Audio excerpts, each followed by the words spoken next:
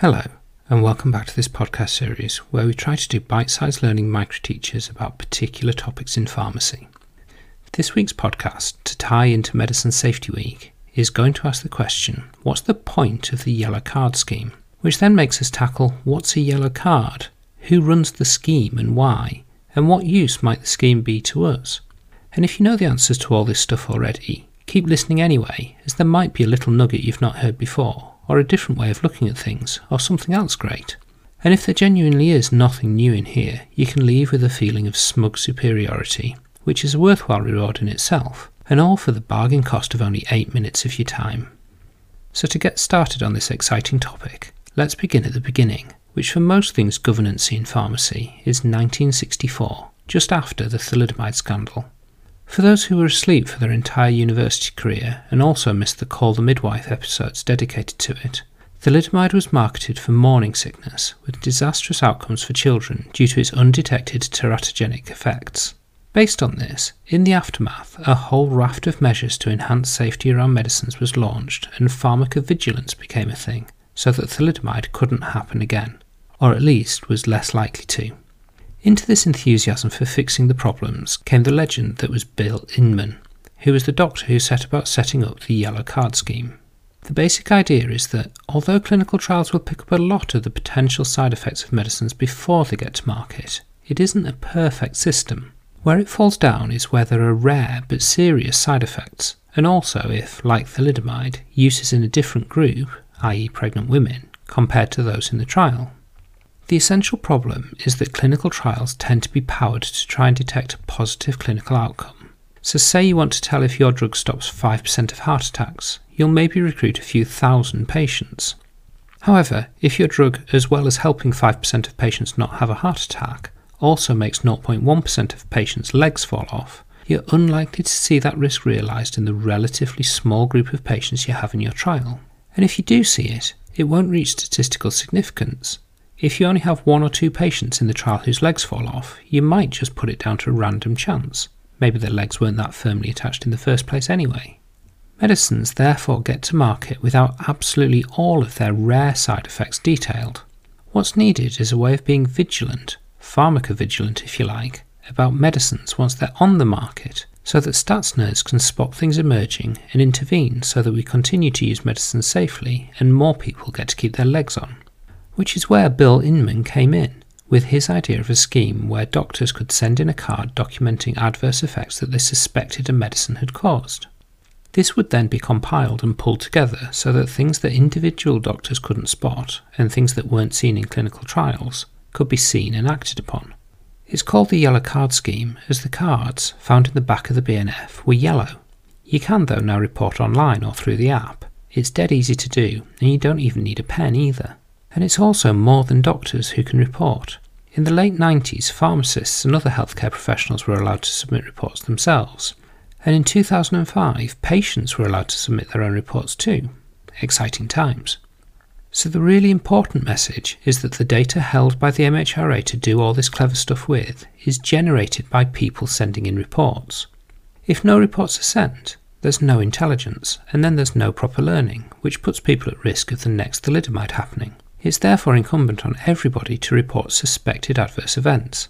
It might be thought of as a hassle, although it's less so now that you can report online or in an app, as we said, but it is an important part of the job, whatever your job is. Don't assume that someone else will report, as they're probably thinking the same thing as you are, and then nobody will report. And don't worry about if you're not certain and you might send in messy data and muddy the water. The MHRA actively wants muddy water. It's your job to chuck the mud in, and then their stats nerds will do the panning for gold thing. So what should you report? So the idea is to get as much information in as possible, so if in doubt, report. But the overall message is to report adverse effects that you suspect are associated with a medicine or medical device. If it's an established medicine, the ask is for all serious suspected adverse effects to be reported. If it's a newish medicine, the ask is for all suspected adverse effects to be reported. How do you know if a medicine is newish? It'll be flagged with a black triangle in the current BNF. How do you know if an adverse event is serious? Well, use your judgment, but if in doubt, report. How do you know if your medicine definitely caused the adverse effect? Well, you don't, but you're reporting suspicions and associations, not things you definitely know caused a problem. So again, if in doubt, report. The MHRA's problem is absolutely not a lack of reports, so if in doubt, always report. They're aware of data quality, but it's never going to be perfect, so they want to counteract that with volume and clever analysis. So that's how the MHRA gets the data and then uses what's been submitted, which is really important. But how can we use it ourselves in our practice? So Yellow Card data is freely available online on the MHRA website. It isn't the most user-friendly, but it is much improved on what was there before. So you find your drug, look at the data, but that's just really the start of what you need to do. So the important thing is that we remember everything about the data that we've covered above. It's different to the data that we're used to from clinical trials and the like, so whilst we can use it, we also have to use it differently. The first thing is that it's about correlations, not causations. Reports are triggered when someone thinks an adverse event has happened, not only when somebody is absolutely certain that drug A has caused effect B. You therefore can't say just from 1 or 2 reports that your drug has caused that side effect. If you're getting up towards the hundreds, you're probably more confident of a link, but you still can't quantify it in the way that side effects in the SPC are given a rare, uncommon, or whatever rating.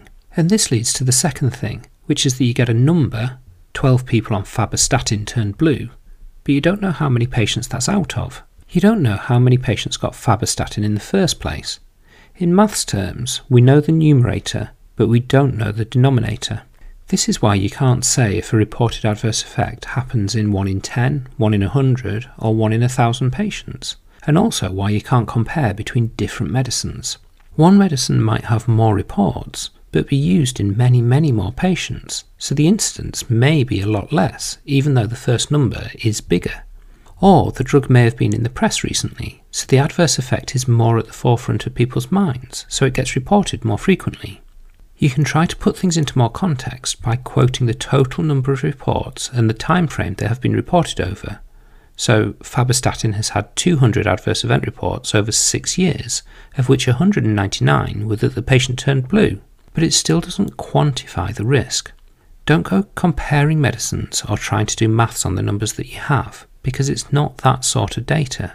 The MHRA and data nerds can do loads and loads with it, but you probably need to limit your use to has this side effect been reported before, and has this side effect been reported a lot before, and then go and fill in a yellow card yourself to contribute your new example to the data pool.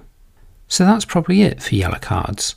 They're a really important post-marketing surveillance tool to try and improve pharmacovigilance and spot adverse effects that might not have been spotted in clinical trials. The data looks like that which you get from clinical trials, in that it's numbers, but because of the way it's collected, it's a completely different beast. So you need to be aware that it's about correlations, not definitive causation, and is subject to all the vagaries that non-randomised, non-comprehensive, mass-sourced intelligence is subject to. However, it's one of the most important ways of surfacing patient safety issues with medicines in clinical practice, so everyone should make time in their day job to send in reports. Make Bill Inman proud. Thanks, and see you next time.